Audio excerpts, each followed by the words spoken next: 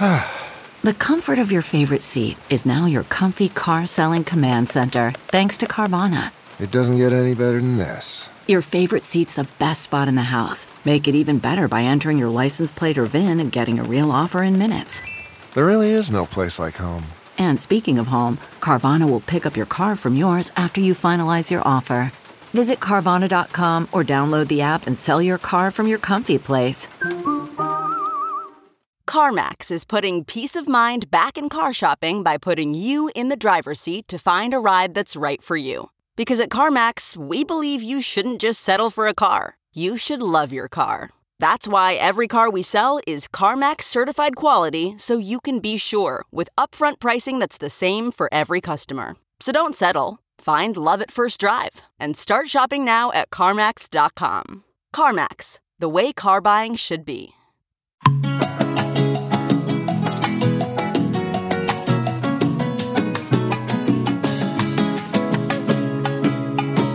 Bring us in, babe. Welcome to Coco Caliente. You threw me off on that. Gotcha. I was ready to go. I was really ready to go. You know, you said it so fast. I was like, I gotta go. So today's intro topic is brought to you by Nicole Franzel. There's a craft bazaar today, and I'm really excited to go after we get done podcasting.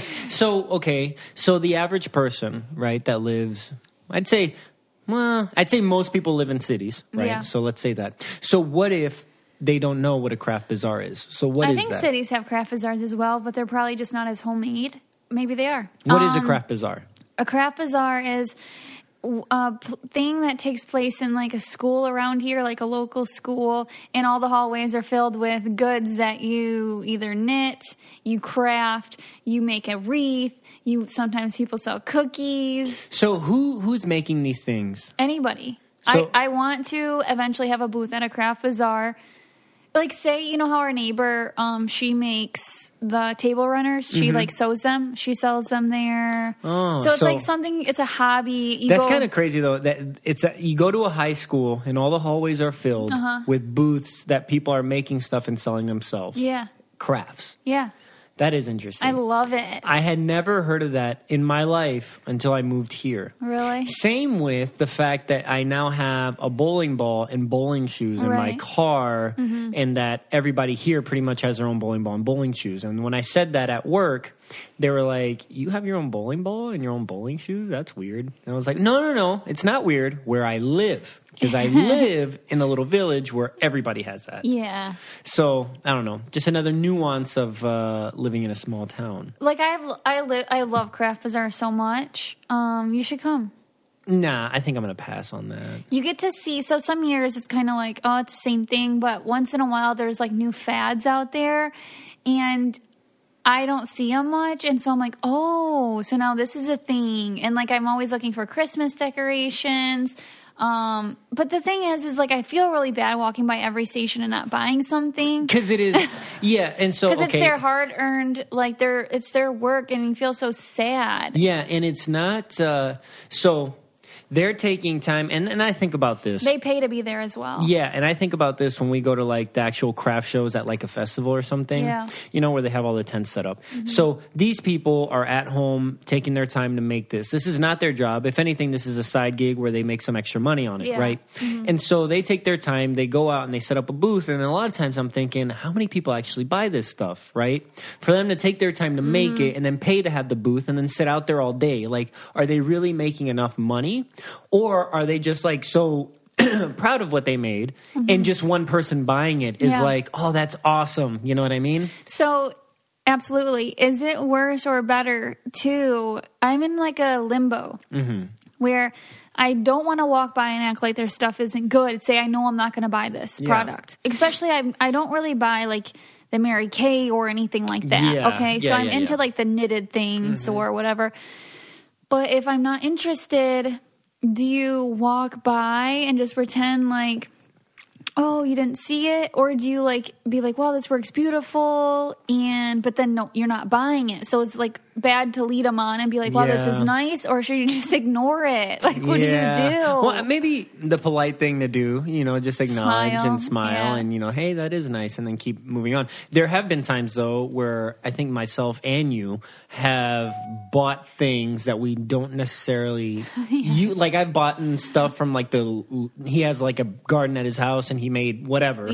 And I'll buy it, but I never eat it. You know what I mean? But I think it's like good enough, right? That's like, oh, maybe I could eat it, but I don't really feel like eating it. Exactly. And I will never go to a craft show and leave empty-handed. Never. Yeah. Not even, even if I would never use something, I'm going to walk around with bags in my hand because that's the nature of the game. And sometimes you have so much that you do like that you don't know what to buy. I bought those, those cute succulent cactus, those jars. I bought that last year there. And this is why Nicole has a hoarding problem. I do not have a hoarding problem. We're not going back to episode 1. Well, I think it's very clear to see that you do, but it's okay. I do not have a hoarding problem. Okay, she doesn't have a hoarding problem. Victor, have you seen the movie Hoarders? She does have a hoarding problem. No, I don't. It's an organized hoarding. It's not hoarding. You're so annoying. It's not, I swear to you guys, it's not hoarding. Also, something valuable, this is completely off topic, that I was telling Nicole about earlier today. I was listening to a podcast. It's called Science Versus, I believe is the name of the podcast. Do we have time for this? Yes, we do, because I think this is important, right? So we all know that exercising, we have said before that exercising is not the way to lose the most weight, right? It is...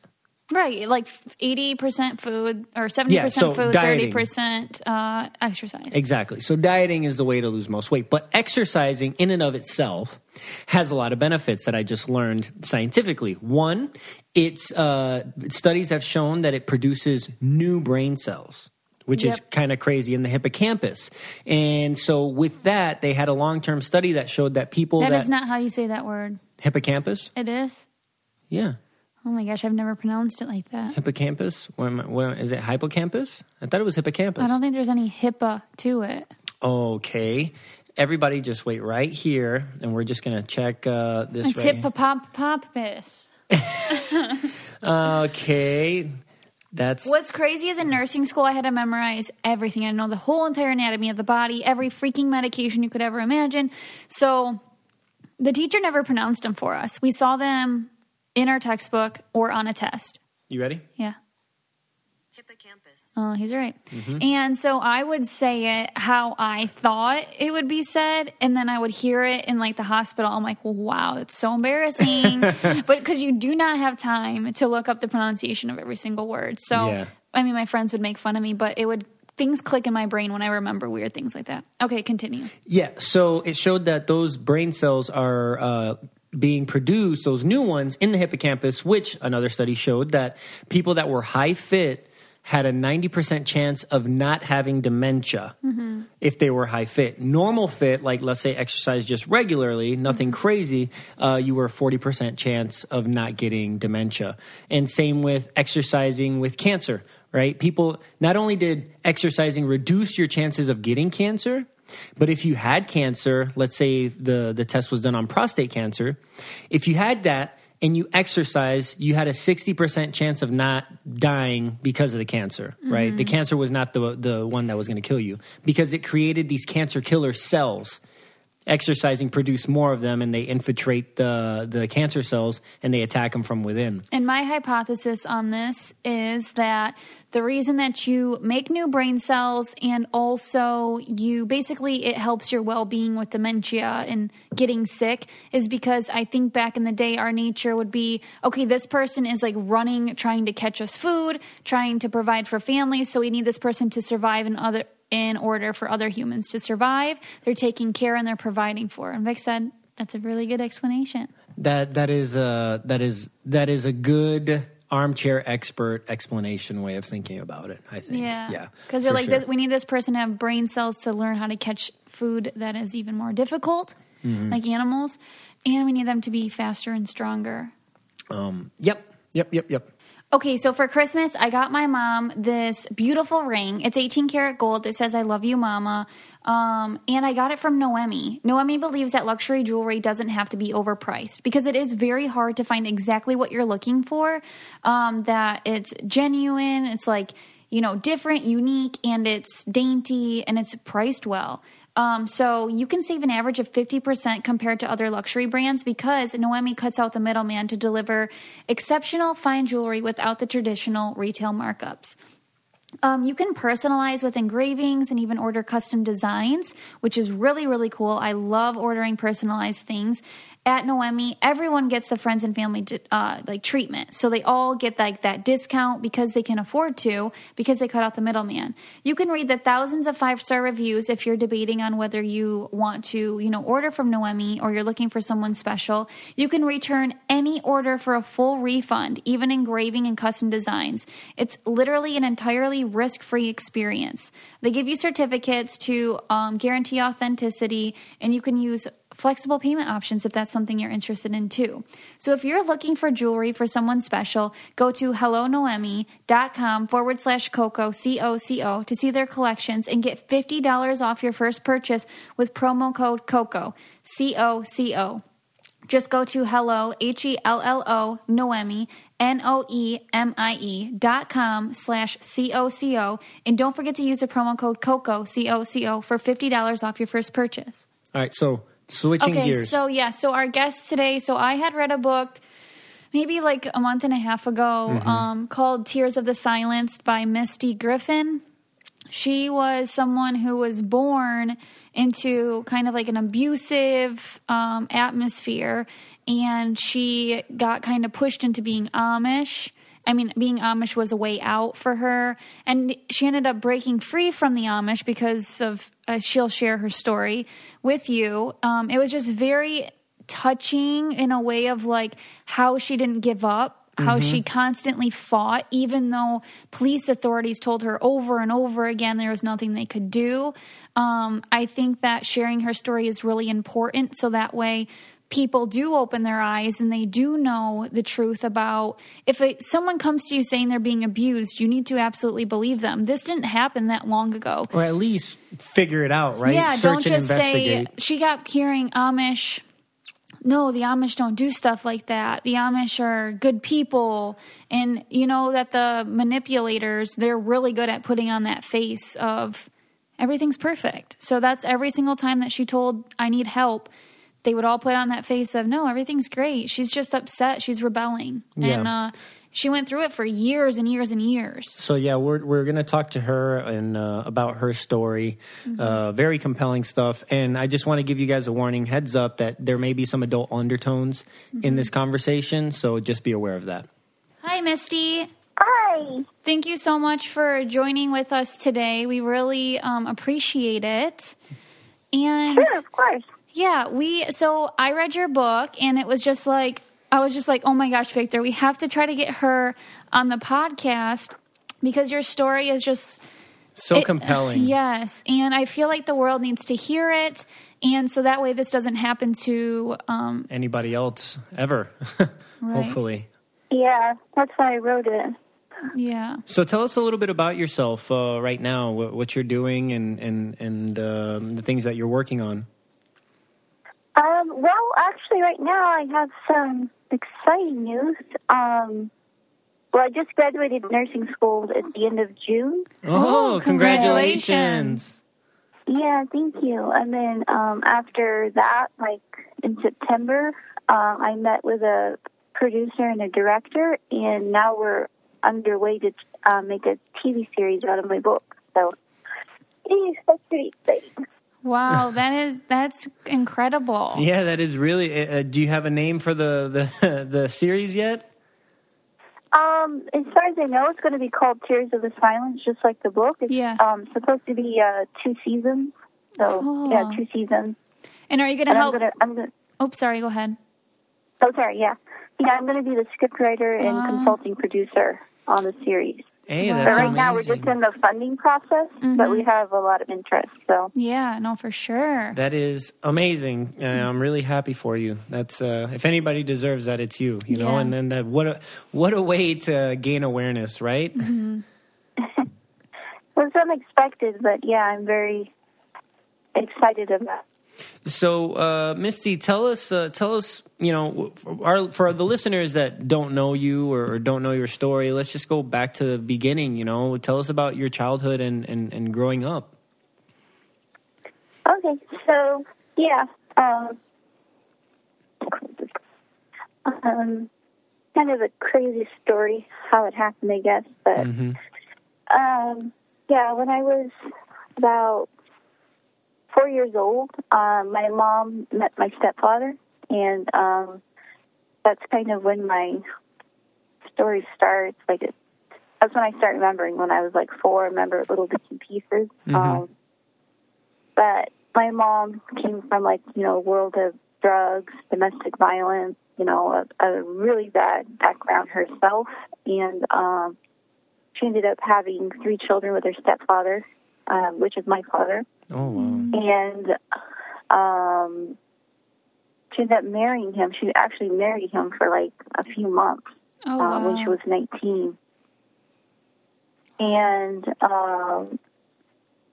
my brother, who was my mom's first child, she had him when she was 15.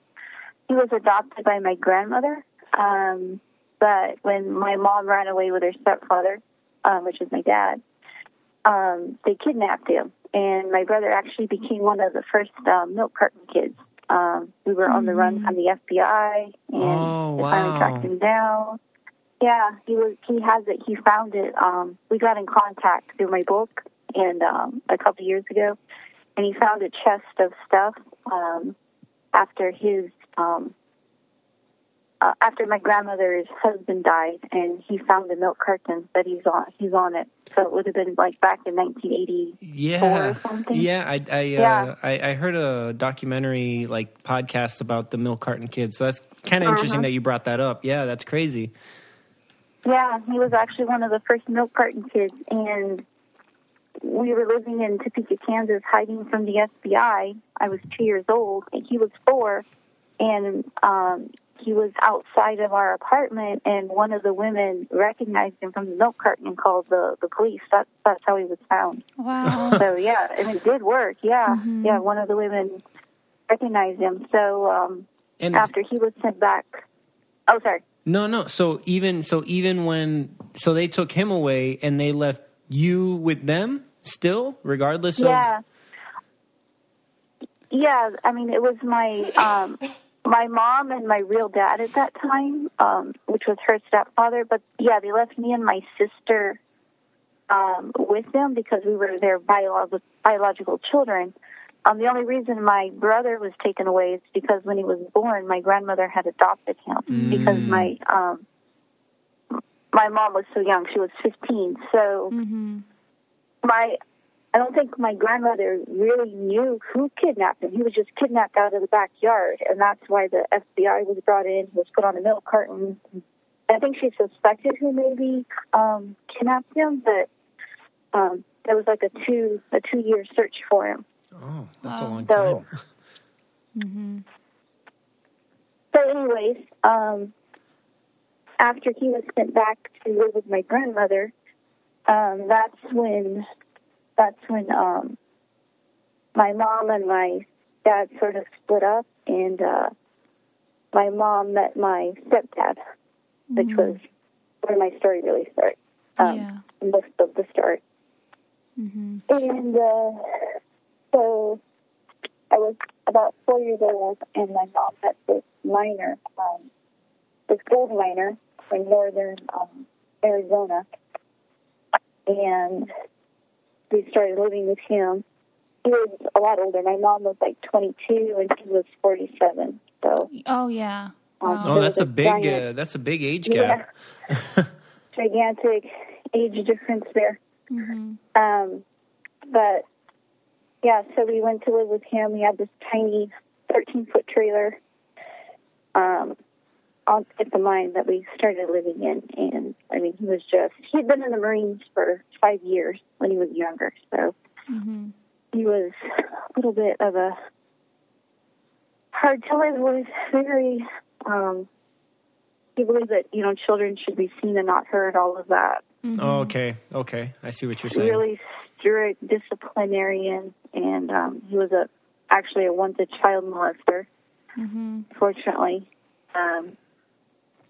So life was really hard living with him. And then when I was about 6 years old, he started getting this idea that we should be Amish, and we started dressing in like really long dresses, veils, and everything. And did he even know at that time what it meant to be Amish, or did he just think the idea of like hiding, being like perceived as being Amish means that people won't bother you or really,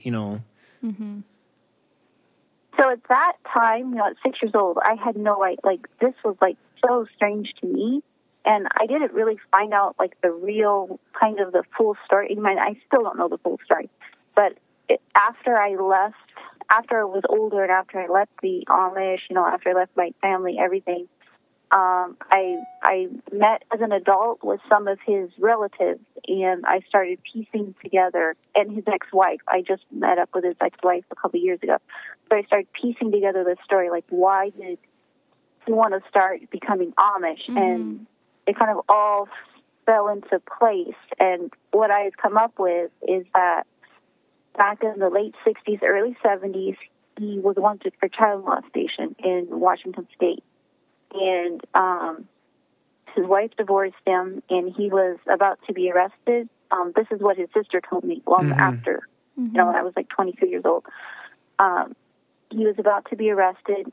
He was accused of molesting 2 little neighbor girls, and he disappeared. He fled to Alaska, and he started working on the herring and smelt boats, the fishing boats up there. So he sort of disappeared off of the law enforcement radar. There's no way to track him up there, really. Yeah. So from there, he went to Arizona, and he started working in the mines and stuff. So what I think, because me and my sister were so little, we weren't his real children, I think that he started this Amish dressing this plain lifestyle to as sort of a, what do you call it, like a way to mask what was happening, because him and my mom were severely abusive to us. Like, they beat us, they starved us, they were really, really abusive, and he was molesting us, of course. So I think that he started this plain-looking lifestyle so people wouldn't ask questions, because if they did ask too many questions, they might pull stuff up from his past. So like hiding in plain sight type of deal. Yeah. And, I think that's what it was. And for your mom, because was your mom an abusive person before she met him, or did that just he just kind of fed her into that, making her seem like that was normal or okay?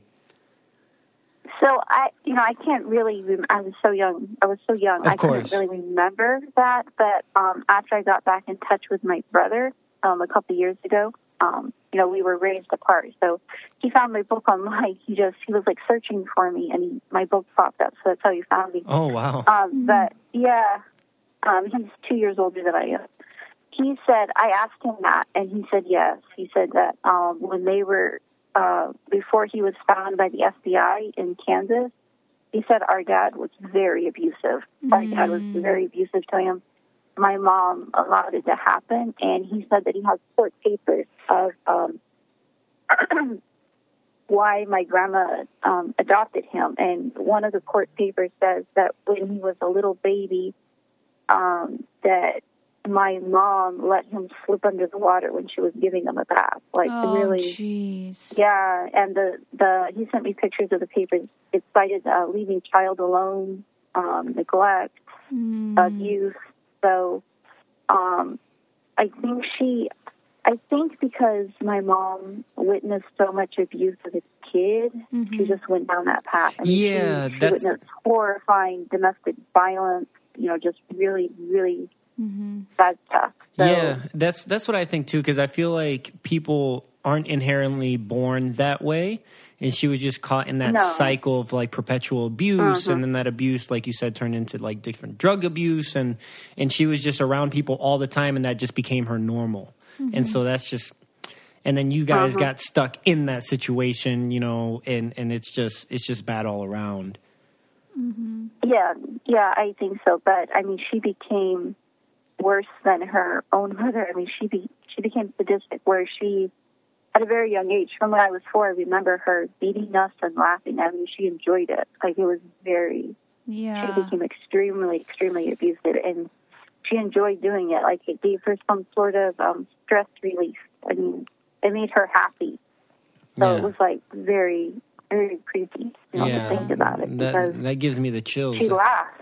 Yeah, I mean, you hear of some child abusers, but I've heard of very few where they recount that the person laughed when they were beating them. Yeah, I think it's against all like mother nature for you would want to protect your child. You'd want to like throw your body on top of the child and say like, hit me, don't hit my daughter. And so when I'm reading the book and just hearing her laugh and like wanting Brian to do it more and stuff, I was just like so appalled of it's just against all human nature. So it's definitely had to be some sort of sickness or I would think, because it's just against even being raised like that. It happened to you and you turned complete opposite. Yeah, well, and even taking it one step further to what Misty's saying, it's like even the normal angry person, right, would not be laughing. They would just have that anger in their face, and to be like that, and probably feel bad later. Yeah, it's I don't know, that's just that's exactly. just crazy. So continuing on with the story, so then he starts getting you guys to dress up in Amish clothing and starts trying to like fake live that lifestyle. So then what happens from there? So this is when I'm like 6 or 7. There was actually a documentary that came out in the 70s about the Amish, and he watched it, and it was called The Amish, A People of Preservation. He really watched that a few times. And I don't know if you know the movie The Witness with Harrison Ford, the Amish movie. It also came out at that time. Okay. Yeah, it was like right around that time, and all of these like started sparking these ideas in his head. Because he was actually born in Pennsylvania, so when he would go for family reunions, he would see Amish. He grew up somewhere around Newcastle, Pennsylvania. Okay. He was born there. He grew up in Washington State, but he was born there, so they had a lot of family reunions back there. So he was around the Amish, and he said he would try to talk to them, and so, I mean, it was just this whole kind of fascination. He was like kind of fascinated with it. Like wanting to learn more? He was fascinated. Yeah, he was fascinated with the idea that the man was in charge and the women had to do what they were told. That's what fascinated him the most. Yeah, not the actual lifestyle. Yeah, I feel like it's like a more of like a malicious intent. Yeah. I can get away with this stuff here. This is perfect for me. Okay. Yeah, I mean, it was abnormal because a lot of times when people start, there's a lot of people in the 90s, the early 90s that started on this like plain, long dresses, veils. They like started these communities. But that was the strange part about us. We didn't try to join a community that looked like us. We didn't try to join the Amish. Right. We didn't try, to join the Mennonites or some other, offshoot that was starting to dress like this. I mean, it would have been very easy to find a community that was trying to live like the Amish, too, because there were a lot of them. For us, we remained solitary. We never tried to join anything. And that was the very strange part. Part of it was because, I think my stepdad was afraid of getting arrested for child molestation, child abuse, and he was just antisocial. I mean, he was extremely antisocial.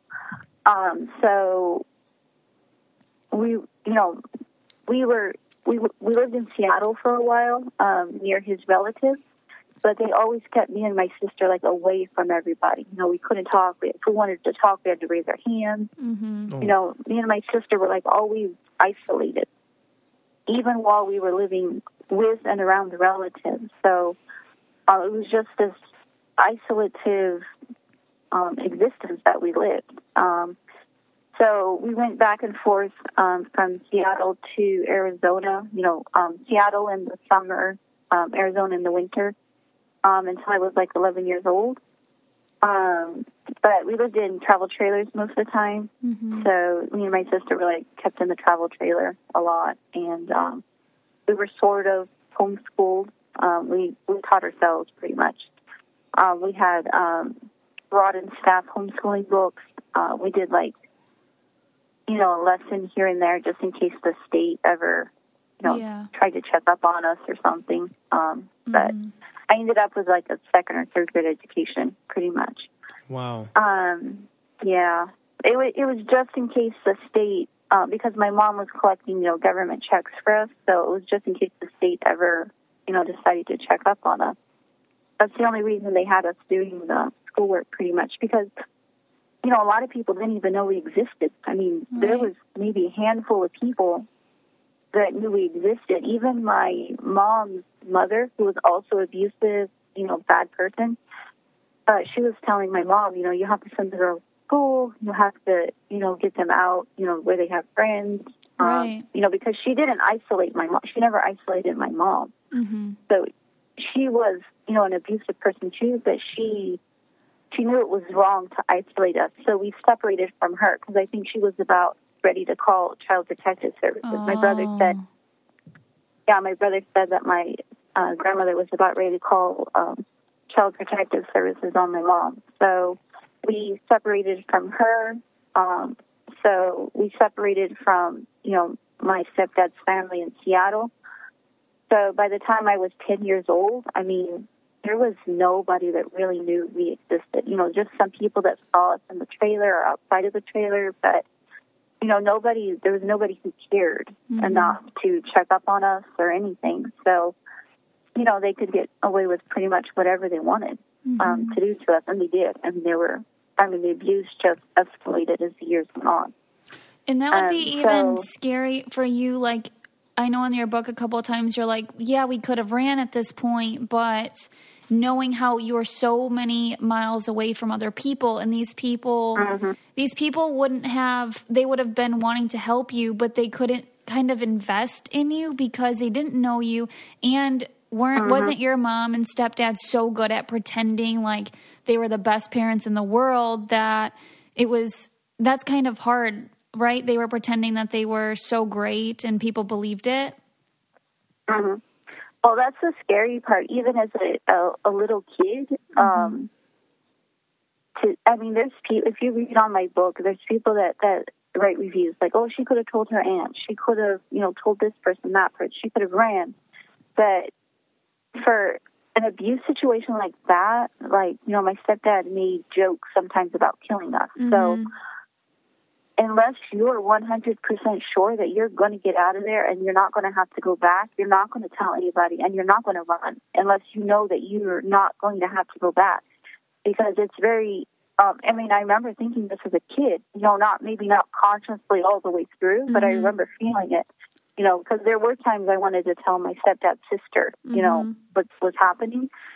But the thought of, maybe she goes and confronts him, and then maybe we disappear before she can help us. Right. And then it'll be 10 times worse for you when you get back to the house.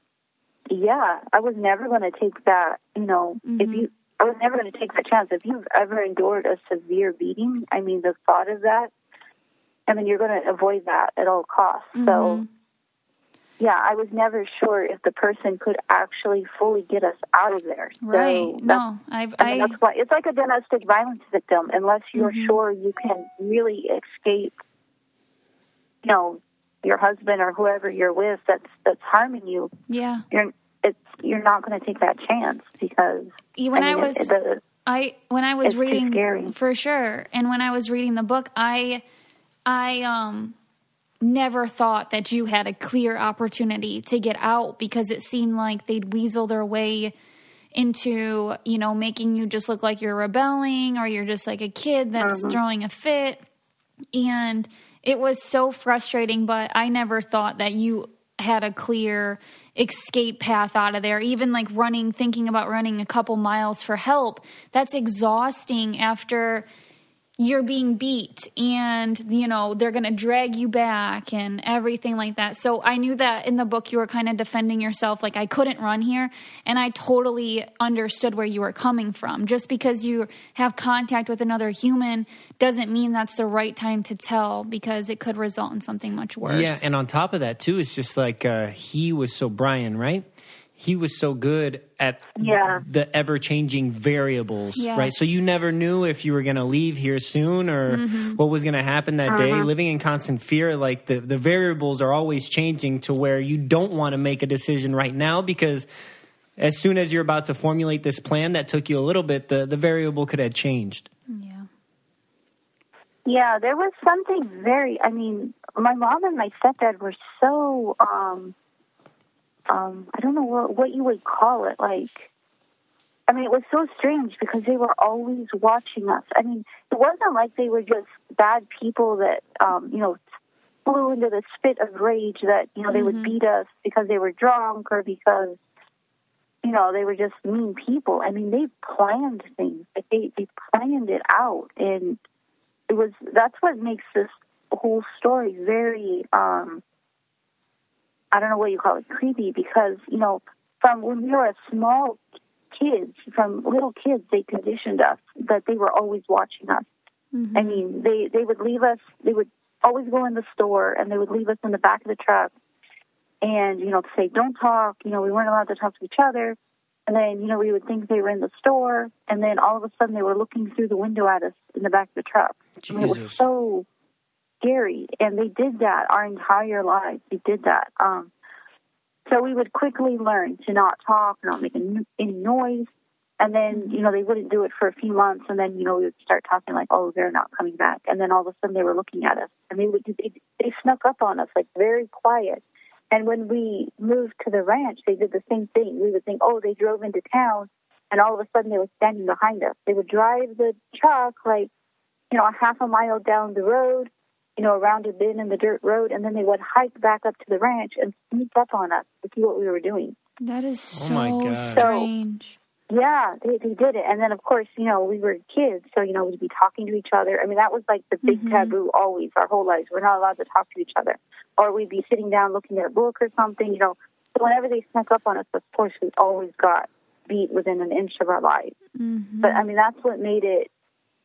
That's what made it so they could go off and do so. They could be gone for days, and we wouldn't try to leave that ranch, and because we were afraid.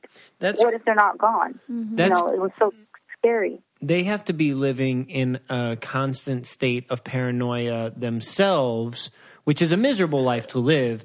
If they're leaving to then come hike back up, it's because they're paranoid that they're going to get caught. So all these years, they're just stressed out that they're finally going to get outed. And at that same time, they're putting you guys through this miserable, unspeakable things. And they're just miserable through the whole thing. So I really don't understand it. It's hard for me to fathom that they were happy ever. It's really tough. I never saw them happy. Yeah. Oh, I never saw them happy.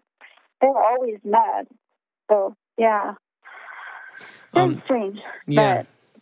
And so then you guys, you said you moved to the ranch, and I believe that's where you were until you were about 19, and you finally made a good attempt to get out, and then he got scared, and that's when he sent you off. Something kind of like that is what happened? Yeah, so when I was 10 years old, we found some people that knew how to make Amish clothes. They showed my mom how to make real Amish clothes, no longer just the veils and the dresses. Mm-hmm. So we started dressing. We really looked Amish. Like, we still drove a car, but we looked from head to toe. We totally looked Amish. And then we moved to the ranch in northern Washington. There was nothing there when we moved there. It was just 60 acres of land. Oh. But, yeah. So we had to, we were sort of like homesteading, so we built this ranch up over the years. But that's where my sister and I were kept for almost pretty much the next eight and a half years. We only came off of the mountain. The ranch was 6.5 miles out of town, and the town was a town of 1,000 people. Yeah. And so it was tiny. there was only a few people that ever saw us. So it was 6.5 miles out of town on a dirt road, through sagebrush, mountainous terrain. So, it would have taken a long, long time to get into town. Very long time. So, yeah, my sister and I were only pretty much allowed off of the ranch to, help bring stuff back to the ranch. Or we used to sell things along the road, like we made Amish dolls, we sold cookbooks, animals, like cows and goats and stuff. So that's pretty much the only times me and my sister were ever really allowed off of the mountain, what we called it, the ranch. So, yeah. And, there was there was 1,000 people in the town, and, most of them knew that we were up there, but, nobody ever tried to, come up and get us, or, nobody knew us enough to care, right. Really what's going on with those 2 teenage Amish girls up on the mountain. There's no other Amish around. Later I found out, after like a year ago, I found out that there was a Mennonite church like 16 miles away, and they knew that we were up there. Sometimes their members, some of the women would come up, like twice a year, visit, try to visit. And I found out when I was like 16 years old that, I found out later, but when I was 16, one of the Mennonite ladies went to her minister and told the minister that she wanted to call Child Protective Services. But the minister told her not to get involved. So she told me that there were people that knew that we were being abused up there. That's so heartbreaking. Yeah. Yeah, she said that people knew, but they didn't know, I guess, what to do. So they just left us up there. And they said the scary part is, they said it looked like one day that me and my sister just disappeared. And they're like, yeah, that's the scary part, because my stepdad would tell us, he's like, we could chop your heads off and bury you under the tree. Nobody would know. And it's true. Nobody would have. If me and my sister would have been killed, nobody would have ever looked for us. Not ever. It's not like we were kidnap victims where you have somebody searching for you over the years. Nobody was searching for us. That was a scary part. And when I was there, we knew that. We knew that, and that's what really scared us. We knew if something happened to us, nobody would ever look for us. So that was, I don't know. That's something we always thought about. But, yeah. And did your stepdad and mom ever, I'm surprised they didn't try to have kids together because they wanted to kind of, have all this power over you and your sister. Was that something you were worried about, is them having more kids? I know they were going to try to foster kids down the line, but was that something you and your sister ever thought about? Well, it wasn't possible because my stepdad, with his last wife, his third wife, and he had 6 other children that he never saw. But he had a vasectomy, so it wasn't possible for them to have. That's good. Because I was thinking they'd probably want to have all these kids and then, torture them and, I don't know. They did want more kids. He ended up getting a reversal when I was like 15 or 16, somewhere around there. But it never worked. So, that's why they wanted to adopt. And then, so when was the transition made, or when was the decision made to get you to move in with the full Amish community? When did that happen? They actually wanted to, I think. Misty did, yeah. So when I was 18 and a half, my stepdad, I knew that once I turned 18, that they were no longer legally allowed to hold me, to beat me. I knew that 18 was an adult, so I knew that I was allowed to leave, but one of the problems was I was so brainwashed that I had to be Amish. That sort of kept me there. Me and my sister would talk about running away or, leaving, but our first concern always was we have to take a lot of clothes with us because we can't wear worldly clothes. It sounds crazy, but we were so brainwashed into believing that we had to dress Amish that sort of kept me there for another 6 months because I didn't know what to do. I couldn't just run into town. Even if I made it into town, I couldn't run into town and ask the police to help me and, you know, maybe be helped by them because I had to be Amish. I mean, that was the religious brainwashing was one of the things that really hindered us. Mm-hmm. So finally, when I was 18 and a half, it was springtime, and my stepdad was going to beat me for something really minor, for not putting a hammer away. I mean, it was ridiculous. So finally, I realized, you know, if I don't stand up to him, I'm never getting out of here. So he told me to, like, bend over and touch my toes, like how they always, you know, like this thing. I mean, it was ridiculous.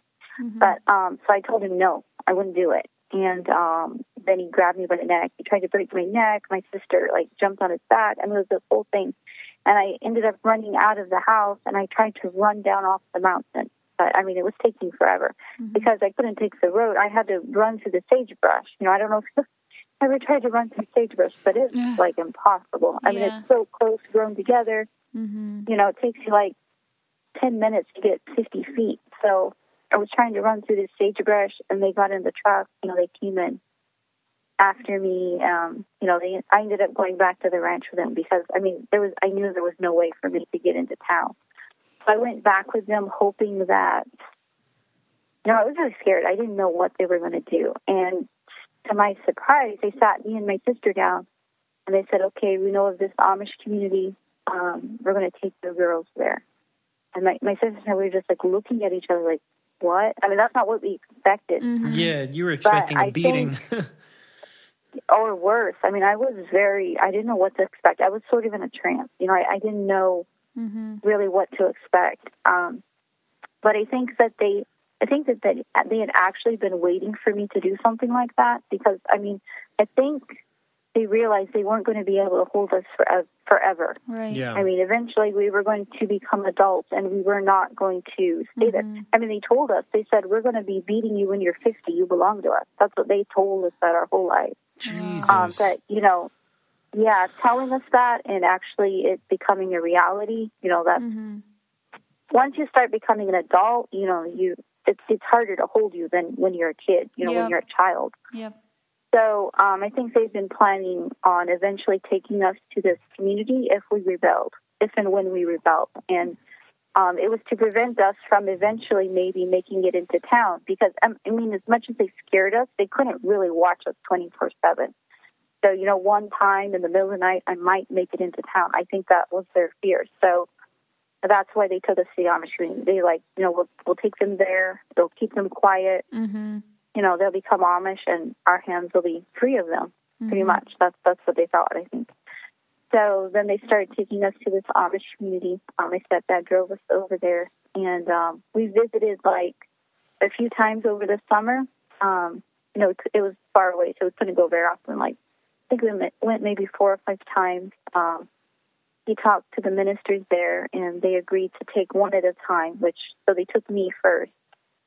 He said we'll give her a trial period.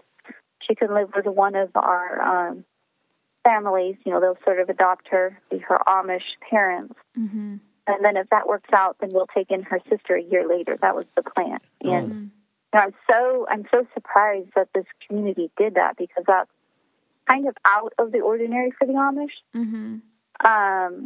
But it's also true that, you know, the Amish are very related to each other. So they do have history throughout the communities of taking in teenagers. Mm-hmm. I mean, since I left, I found that there was a lot more teenagers taken into the Amish than I originally thought. And it's to kind of, you know, enter new blood into the community. So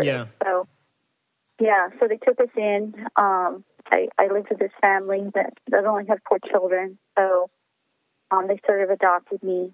And I started learning, you know, German, Pennsylvania Dutch. I learned the language. Within like 9 months, I was sort of fluent in the language. Oh, wow. Yeah. The little children, they helped me a lot. So, and then less than a year later, my sister came to the community. So, I mean, at first it was like, you know, it was amazing, you know, to be rid of, you know, my mom and stepdad. You for a while there was that fear that I might get sent back, if I didn't make it. I mean, that's one reason I learned Pennsylvania Dutch so fast. I mean, it was kind of do or die survival situation. mode. So, yeah, it's not that I was, brilliant. I was just fantastic learning this language. I had to learn this language. I had to fit in. And once I started fitting in, I realized, they weren't going to send me back. So my sister came to the community, and I ended up telling the people, the community, what my mom and stepdad were. My mom and stepdad are like, okay, now we're rid of them. But I ended up going back home and telling the police what they did. Yeah.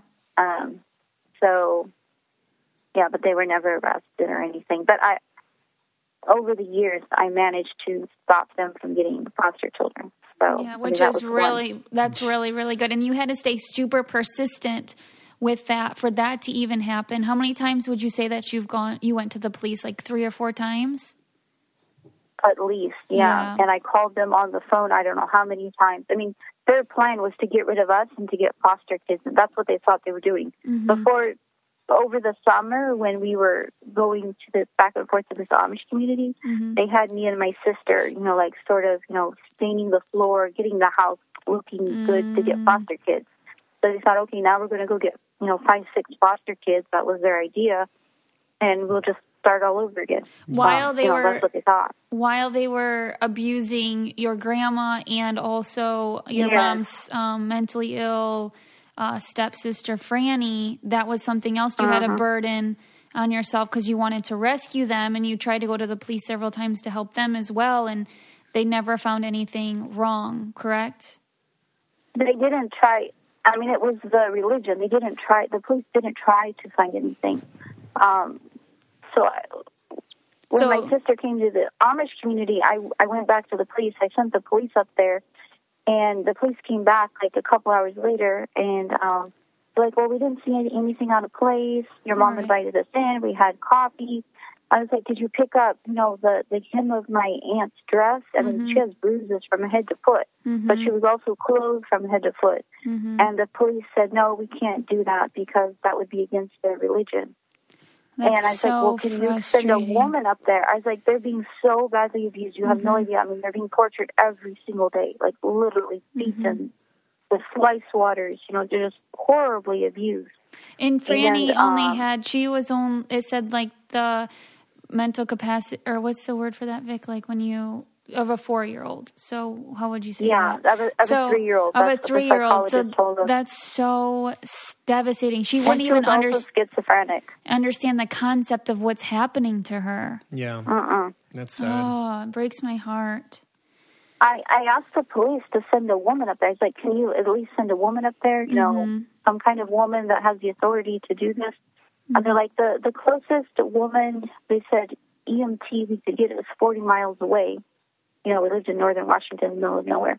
I was like, okay, can you call her? That's what I was like, can you send her up there?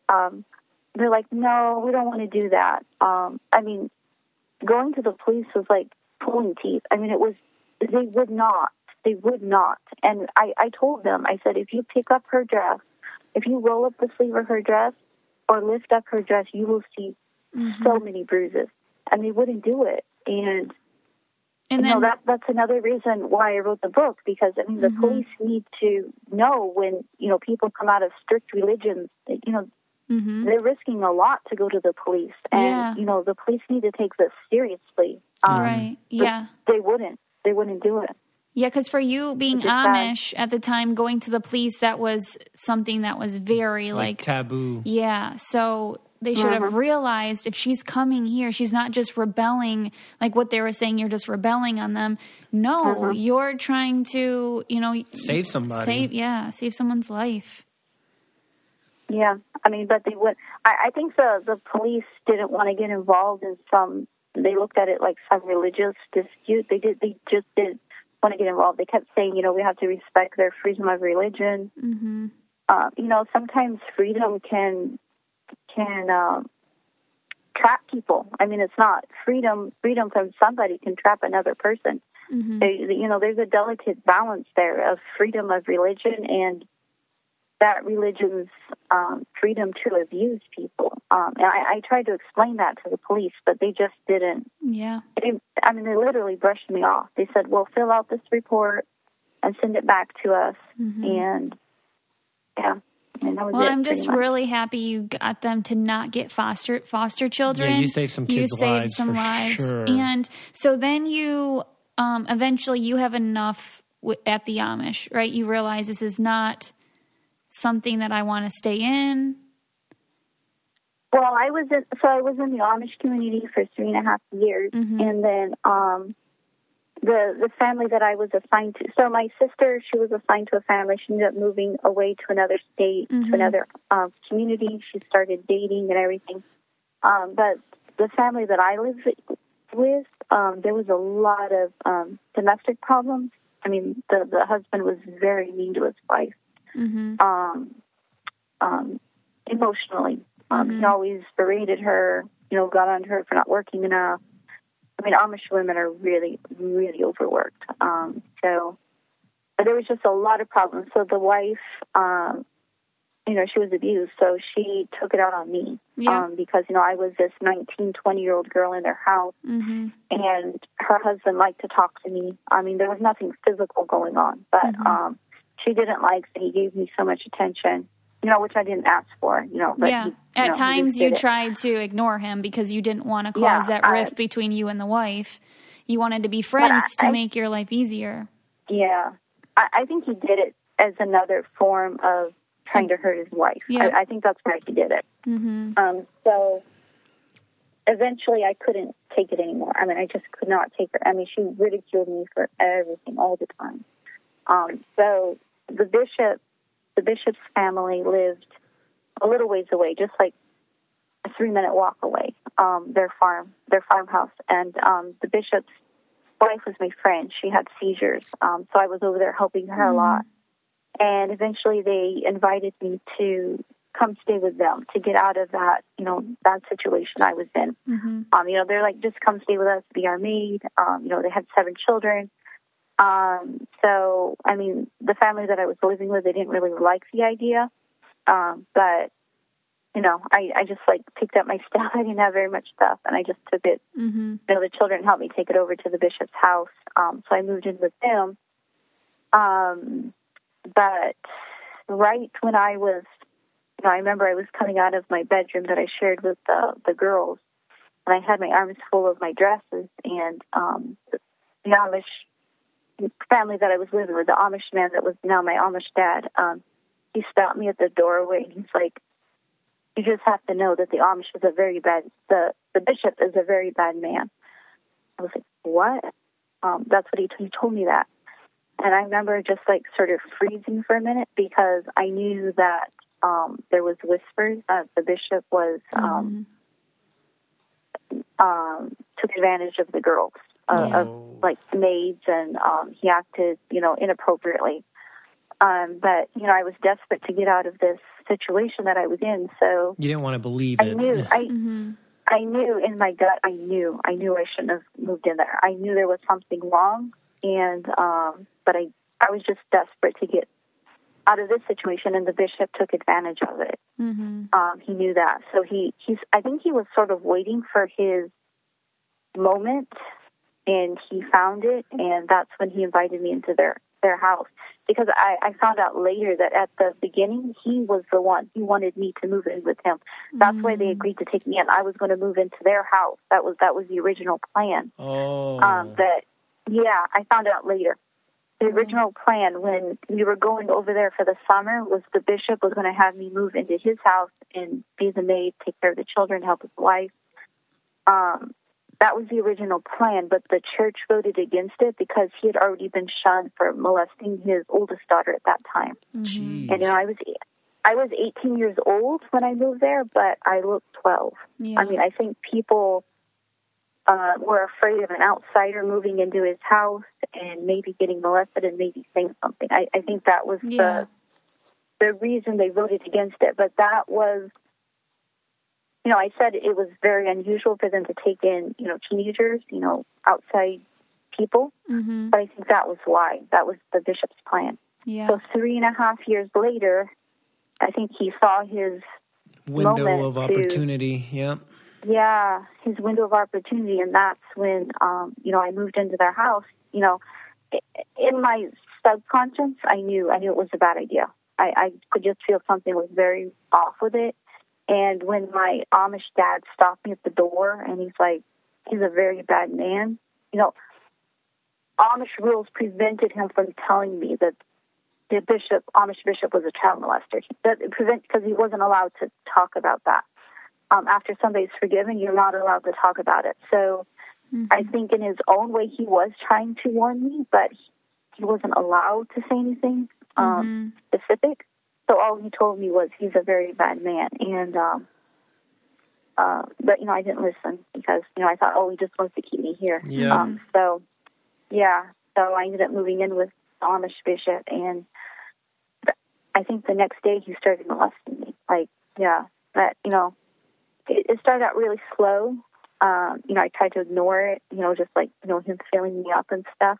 At first he pretended it was an accident, he came up behind me and, stumbled and, started filling me up and stuff. So that's sort of how it started. And then, I lived there for 6 months. It started progressing worse and worse and worse. And, but, now I was trapped again, I was a young married girl. I knew that if I went and told anybody that, they were going to say I caused this problem, it was my fault, because over the years since I had lived there, I've been accused of, maybe pinning my dress too tight, not wearing my head covering far enough forward, those things, that sort of, it wasn't true. These were lies started by the lady that, the family that I lived with. The lady was jealous of me, so she would tell, the deacon this, the minister this, and then these rumors start flying. And in a community like that, once rumors start flying, I mean, once your reputation is ruined in a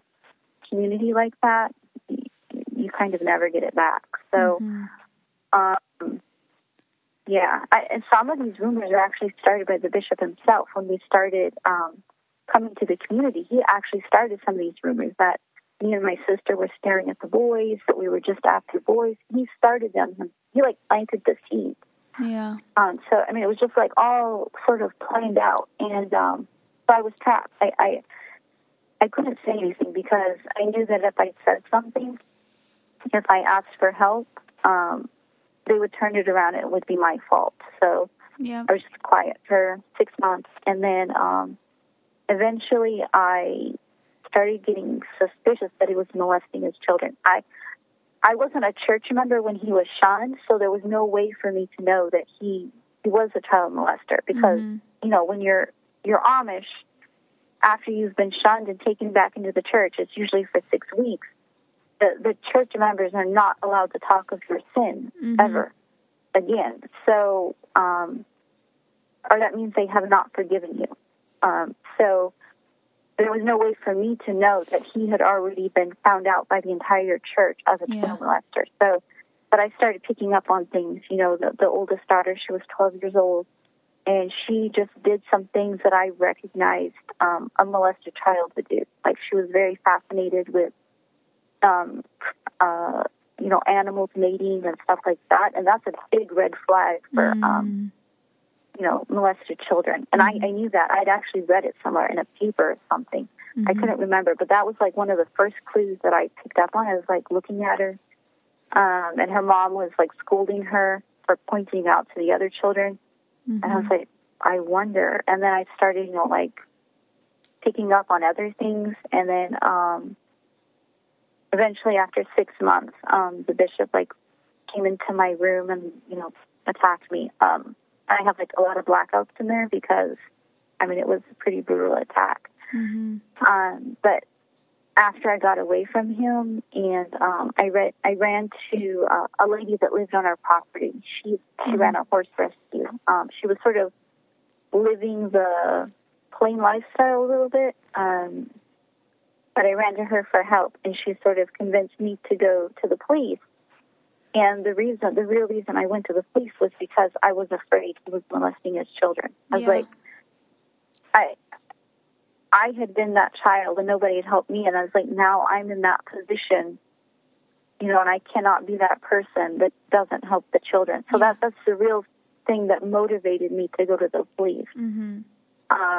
So this lady ended up driving me to the police station, and, once again, I'm sitting there with the police, and they do not want to do anything. And it's just like all over again, this nightmare of trying to convince the police that I need help, that these children are in danger.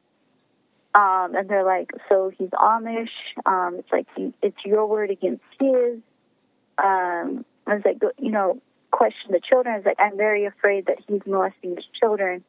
And, you could just see this resistance. They did not want to listen to me. They did not want to have to do anything about it.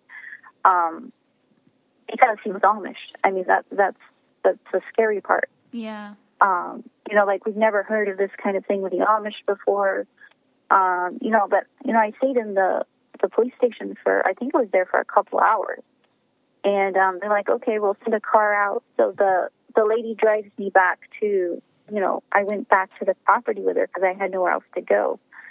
And right after we come back to the property, I stayed in the shed where she was living with her. And I didn't go back to the main house. Yeah. But the police car came out, and I was like, okay, good. They're going to at least go in there. They're going to talk to the children. Mm-hmm. Something's going to come out. And they went in there. The bishop came out of the house. He shook their hand. It was very nice, invited them in. They stayed in there for 30 minutes, 45 minutes. And when they came out of the farmhouse, they were waving at the bishop. They were waving at the bishop, at the children. Oh, they were waving goodbye. They had this very friendly, happy time in there. And, I was standing outside of the shed. This lady had, 3 wolves. I was just, petting the wolves. And I couldn't believe it. I was like, okay. I mean, it happened again. I mean, they're not going to do anything. Mm-hmm. So I stayed on the property, the bishop's property, for another month. But with this lady. Mm-hmm. And I had plans that I was going to go to Seattle to live with my stepdad's sister. She agreed to take me in. Mm-hmm. So eventually I went to Seattle, and I called a detective from Seattle. I started, getting into, a new life, and I started studying for my GED. I left the Amish. I completely left the Amish at that point. Mm-hmm. But I called the detective. I kept calling the detective on this case because I was like, I cannot be the person that leaves children with a, sexual predator. Right? I could not be that person. So I kept bugging this detective, and I think it was a week after, maybe 2 weeks after I got to Seattle, some time frame after I got to Seattle, I called, and he's like, we went out to the property. The bishop's gone. The whole family's gone. And they found out that the bishop had rented a van.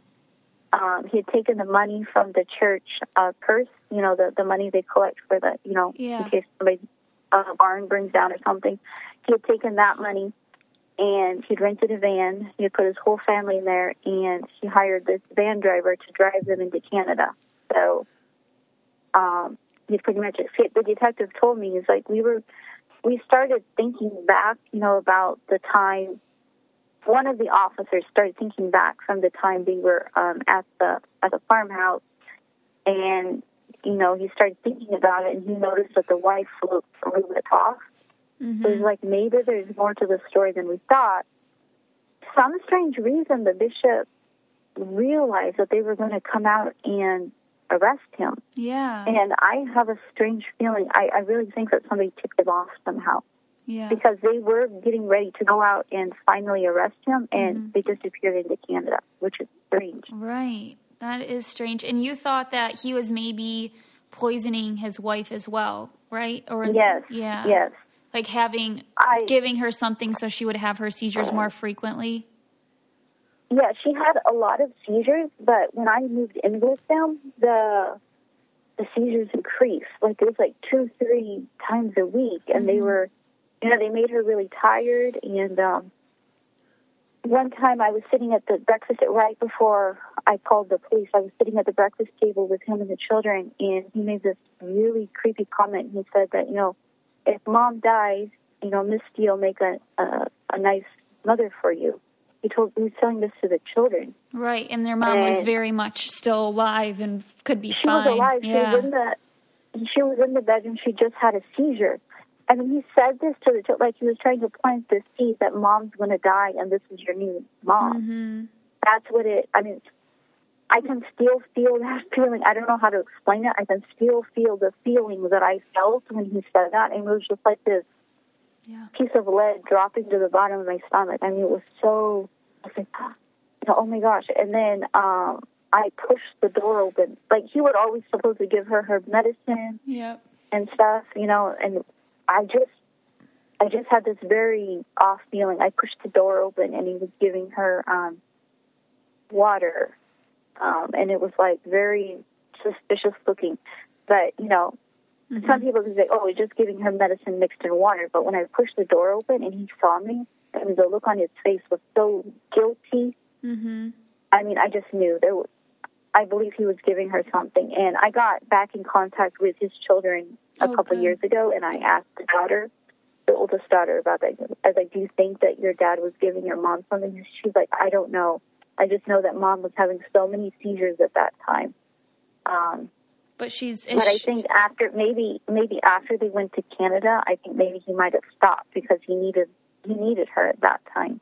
Yeah. But I really think at that time he was giving her something that would cause those seizures, and perhaps kill her. Otherwise, why would he make that comment? Right. Yeah, no, absolutely. And why would she not be having as many seizures now? And so when you got in contact with the kids, their family is still, like, together, and are they still Amish? And no, so I got, so I went to Seattle, and I obviously became, in the modern world, and then 7 years after I left the Amish, I started writing my memoir.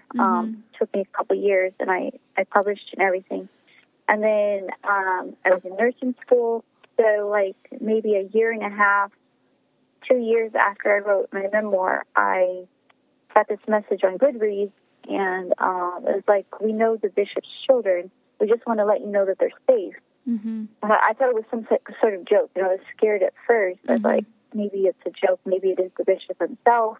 I didn't want to respond. Right. But then I was curious, so I ended up, do you have an email we can give to the oldest daughter so she can email you? And I ended up giving them my email, and she did. The oldest daughter emailed me, and at that point, they were prosecuting their dad for child molestation. They were in the process.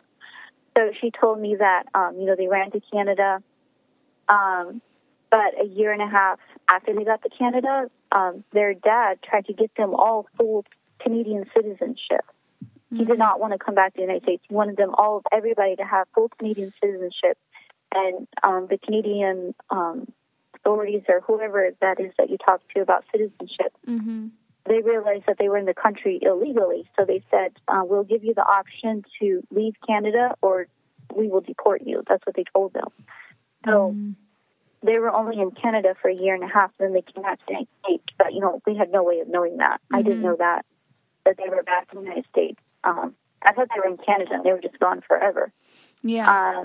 But, I mean, that's very suspicious. Why would he want to get everybody Canadian citizenship? Right.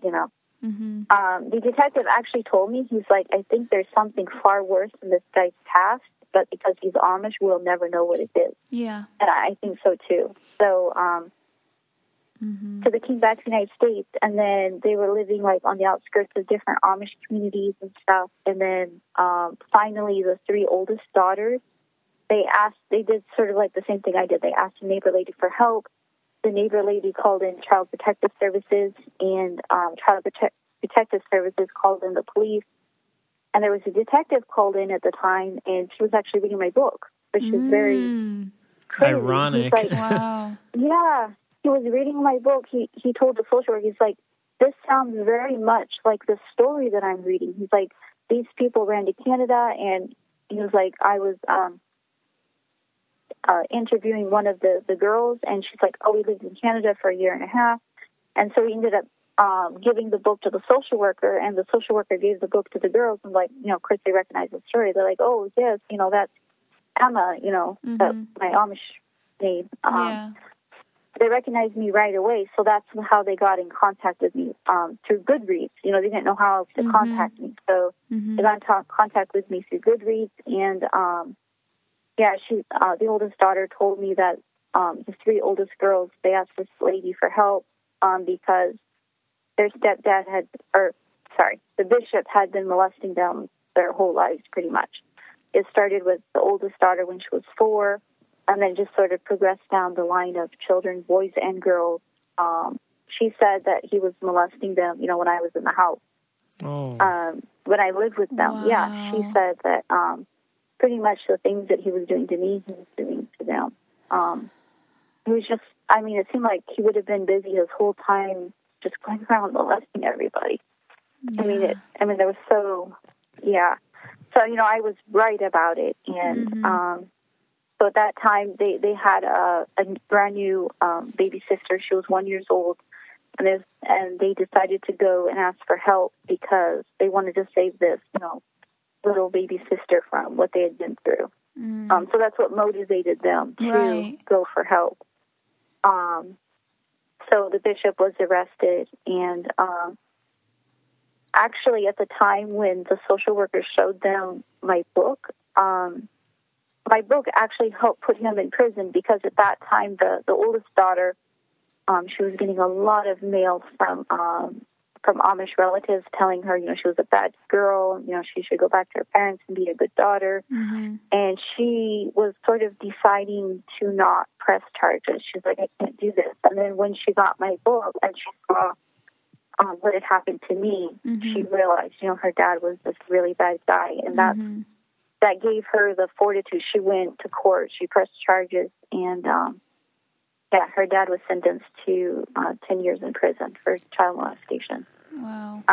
That is. And the mother lost all of her parental rights because this whole time, she knew. Oh, she did know. He was molested. Yeah, no, she knew from. She's the one. The mother is the one that reported the bishop to the ministers when the daughter was 4 years old. That's when he was shunned. Yeah. It was 3 years before I came to the community. She went to the ministers and told them that that her husband was molesting their oldest daughter, who was 4 years old. So they shunned the bishop for 6 weeks as the average. That's just insane. Wow. He got shunned for 6 weeks. The children were not taken out of the home. He was just shunned. In the Amish, when you get shunned for child molestation, nobody comes in and asks the child, "Are you okay? Do you feel safe?" Nobody is concerned with the child. Basically, they just get like a little break, and then they go right back to their bad habits. Yeah, the only thing that happens is you are shunned by the church. So that means after church, you can't sit and eat with the other members. You have to sit off to the side during church. You can't go to social events. But you live in your same house. Nobody takes your children away. You just continue your... Wow, yep. You basically get a break from church and social events for 6 weeks, pretty much. Jeez, but nobody comes in and, questions the child. Are you hurt? Are you scared? Nobody's concerned with the victim. If it's a child or a young woman, the victim is not the concern. It's a small punishment for the sin, and then everybody goes back to normal life. So that's what happened with the bishop. The bishop's wife went to the ministers. They shunned him for 6 weeks, and life just continued as normal. But the bishop's wife herself was child sexual abuse victim. She and all of her sisters had been molested by her dad, who was a deacon in the church. Jeez. Her mother had reported their dad to the church 5 times, and then eventually stopped. Because it didn't, do any good. So, wow. The church is taught to report everything to the ministers. But the ministers, if that's going to be the case, the ministers need to be held responsible for reporting it to the police. Yeah. They can't just keep doing this cycle of what they're doing, of just shunning people for 6 weeks. And in the last year, I've come into contact with so many sexual abuse survivors who have left the Amish and Mennonites who say that they were treated the same way. Wow. They were made to feel guilty for what happened to them. And their perpetrator, if he was punished at all, he was punished for a few weeks, just shunned. Wow. Yeah, there's so... I've started a closed Facebook group for us. There's so many of us. Yeah, that's crazy that you were able to get out and share your story, and now other people are getting out and sharing their story and making it a more safe environment for everybody that's doing that, not feeling that they're stuck in those situations forever, right? And so that's, you know, a great testament to what you're doing in that advocacy. Recently, I helped in a real live case. I guess somehow my name is circulating among the Amish, and I had this ex-Amish lady contact me. She just left. I'd known her for a little while. She just left the Amish like 6 months before she contacted me to help in this case. But she knew of this Amish rapist. He was single. He was in his 50s, and she said that her community knew that he had raped over 12 boys. Oh, wow. And they kept sending him, she was more liberal Amish. So the liberal Amish, they will send rapists to like these Amish-run counseling centers, you know, for a few months to get rehabilitated. So they kept sending him to these Amish and Mennonite-run rehabilitation places to get cured, you know, what they say. And she said that there was at least 12 known victims. He had just raped another boy. And they were sending him to the rehabilitation place again for, I don't know what, maybe the 10th time. And she's like, we need to do something. She's like, there's 12 known victims, and there's probably maybe 3 or 4 times that many. So she told me, she's like, I've called the sheriff, I've called the police, I've called Child Protective Service. Nobody will do anything. She's like, can you help me? And I was so mad. So I knew this reporter. I called this reporter. I was like, there's got to be something we can do. What can we do to stop this guy? You know, so this reporter said, hold on, I might know somebody that can help you. They put me in contact with this ex-Mennonite lady who knew a detective that had worked on a case in the Mennonites like this. So it was like this whole thing that took like a month of going back and forth of her helping me. And we were going back and forth with the sheriff. They're like, oh, no, it's not our county. It's that county. It's not our, just, you know. They just were bouncing us around. But finally, Child Protective Services were called out. They called the police, and he was arrested. That's amazing. That's really, really amazing. And it's just like that, cases like that somebody may never have spoken out had you not spoken out. And so that's truly, like, I really commend you for that. And we also have questions here from our listeners, I told them about like a month and a half ago that we were going to have you on and to read your book. And so they did, and they came up with some questions. And if you can't answer some of them, just say you can't answer them. This was just some things they were curious about after reading. So this one's from Amanda. Let's see. Whatever happened to your hope chest and the things inside of it? Oh, the hope chest. I left it in Seattle. Did you? I took it with me to Seattle, and it was put in my my step-aunt had a furniture store. My step-aunt was a very amazing person. But I ended up putting the hope chest, I mean, it was pretty big, in the basement of her furniture store, and I think it's still there. Okay. Or, I don't know. I didn't want to take any of my Amish stuff. At that point, I didn't want anything to do with my Amish stuff, my Amish clothes. Now I wish I had it, but at that point, just the sight of it made me want to throw up. So I just left it there. And then Amber would like to know, do you talk to any of your family, or do you keep your distance? I write to my sister maybe a couple times a year, but that's the only person, except for my brother that that just found me. I mean, we text a lot. But yeah, I hear from my sister a couple times a year. She has 3 children now. She's married. She's still Amish. But they're very general letters. I mean, the letters are very nothing deep or anything like that. And then she's allowed to write you back? Yeah, she does write a few times a year. But okay. She just has to be very surface level. She can't tell you any details of anything. No, it's just very general, like a letter she would send to any other Amish person. You know, today I quilted, tomorrow I'm canning, that kind of letter. Okay. Okay, Megan said, you've already accomplished so much in your life so far. What are some of your future plans or goals? Well, you just finished nursing school, so I would say that's a good goal that you've accomplished. Yeah. So right now I'm working on the TV series.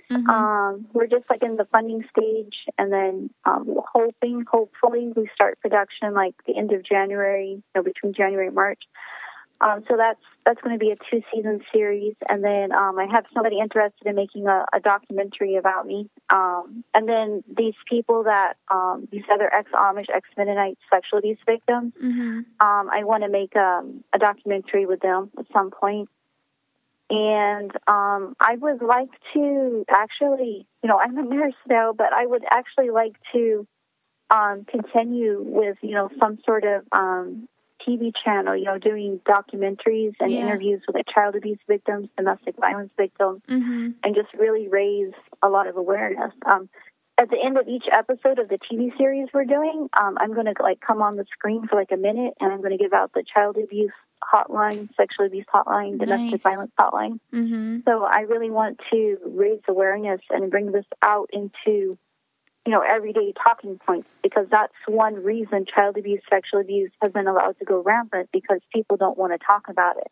Yeah. And once you really start talking about it, I think it'll stamp it out a little bit. At least I hope. That's what I want to. I want to do. I want to focus on. Great. And then the last question, which I think everybody has, this is from Deborah. How are we as non-Amish able to reach out and help the abused Amish? Yeah, I get that question a lot. I get a lot of emails with people asking that question. That's a very, very hard question to answer, because the Amish are so insular, and, they don't listen to people from the outside. So the only advice I can give is that become friends with them. When I ran to the lady that lived in the shop on the property, I ran to her because she was my friend. She was an outsider, and I thought she could help me. And once you're ready for help, you're not going to go to somebody inside the church, because they're not going to help you. Right. They're going to report you to the bishop, to the ministers. So if you make friends with them and they finally make that decision that they are ready for help, because, you can't help them until they're ready for help. There's no way you can help them. They'll shut you out. So if you can become friends with the community, be known as a helpful, nice person, if somebody in the community is ready for help, then they might show up on your doorstep. That's usually what happens. Okay. That's how people get out of the Amish, usually. Yeah. And my personal question, the last question is, I felt like, so Simba was he a dog or a wolf? He was half St. Bernard, half wolf. Okay. I always wanted you to adopt him because he loved you so much. Have you seen him at all since leaving there? Yeah. I was not in the position to have a dog. I was moving and everything. But yeah, Simba helped me get through a lot of hard times. I don't know, for some reason he adopted me. Yeah, he put his print on you. He was huge. He almost came up to my waist. He was gigantic. He was orange. He was so sweet. But yeah, for some reason, the lady that owned him, it was a lady in the shop. She's like, I can't believe it. He's adopted you. She's like, if you had a house, I would give him to you, because he's literally adopted you. But he helped me through a lot. I would hug him when I was sad. I was always going down there playing with him. And if I was down there with him and the bishop walked by, he would just go crazy. Yeah. He wanted to rip out the bishop's jugular. He was very smart. Dogs know those things. So, yep. Yeah. Yeah, and he kind of he's in doggy heaven now, but... Oh, is he? Yeah, I just loved how he was so protective of you, and he knew bad people when he saw them, and how when you stayed in the trailer with him, you knew it was hard for you to sleep, but at least you knew you had him. He would pretty much get anybody that was going to try to hurt you. So that was a really cool connection in the book too. Yeah. Well, it was sweet. Well, thank you so much, Misty. We really appreciate you coming on our show and sharing your story with us. And for anybody that's listening and wants to read the book, it's Tears of the Silenced by Misty Griffin. You can get it on Amazon, Audible, Barnes & Noble, any place that you get your reading material from. It'll be available there. And yeah, we look forward to, we wish you the best of luck on the TV series, and we look forward to watching it when it comes out. And just again, thank you so much for opening up with us. Thank you for having me. Okay, and you have a great day. You too. Thank you so much. Yep. Bye. Okay. Bye. Well, thank you guys so much. We hope you enjoyed the conversation, and just keep that in your thoughts. If you see a suspicious situation like that, or if somebody's reaching out to you for help, or you see something that you feel like in your gut might not be right, maybe question it a little bit and investigate some more and see if you can help that person. But this is just one of the many stories out there of people that have been abused, and luckily she was able to get out. But we hope you guys enjoyed the show. Don't forget to rate, review, and subscribe. You can listen to us anywhere you listen to podcasts: Apple Podcasts, Google Play, Stitcher, Spotify. You can always listen at www.cococalientepodcast.com. And follow us on Instagram at Coco Caliente Podcast and on Twitter at Coco Caliente Pod. Thank you. Thanks.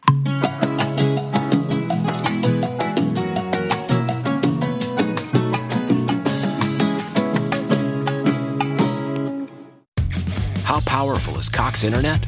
Powerful enough to let your band members in Vegas, Phoenix, and Rhode Island jam like you're all in the same garage. Get gig speeds powered by fiber from Cox. It's internet built for tomorrow, today. Cox, always building better. Download speeds up to 1 gigabit per second. Cox Internet is connected to the premises via coaxial connection. Speeds vary and are not guaranteed. Cox terms and other restrictions may apply.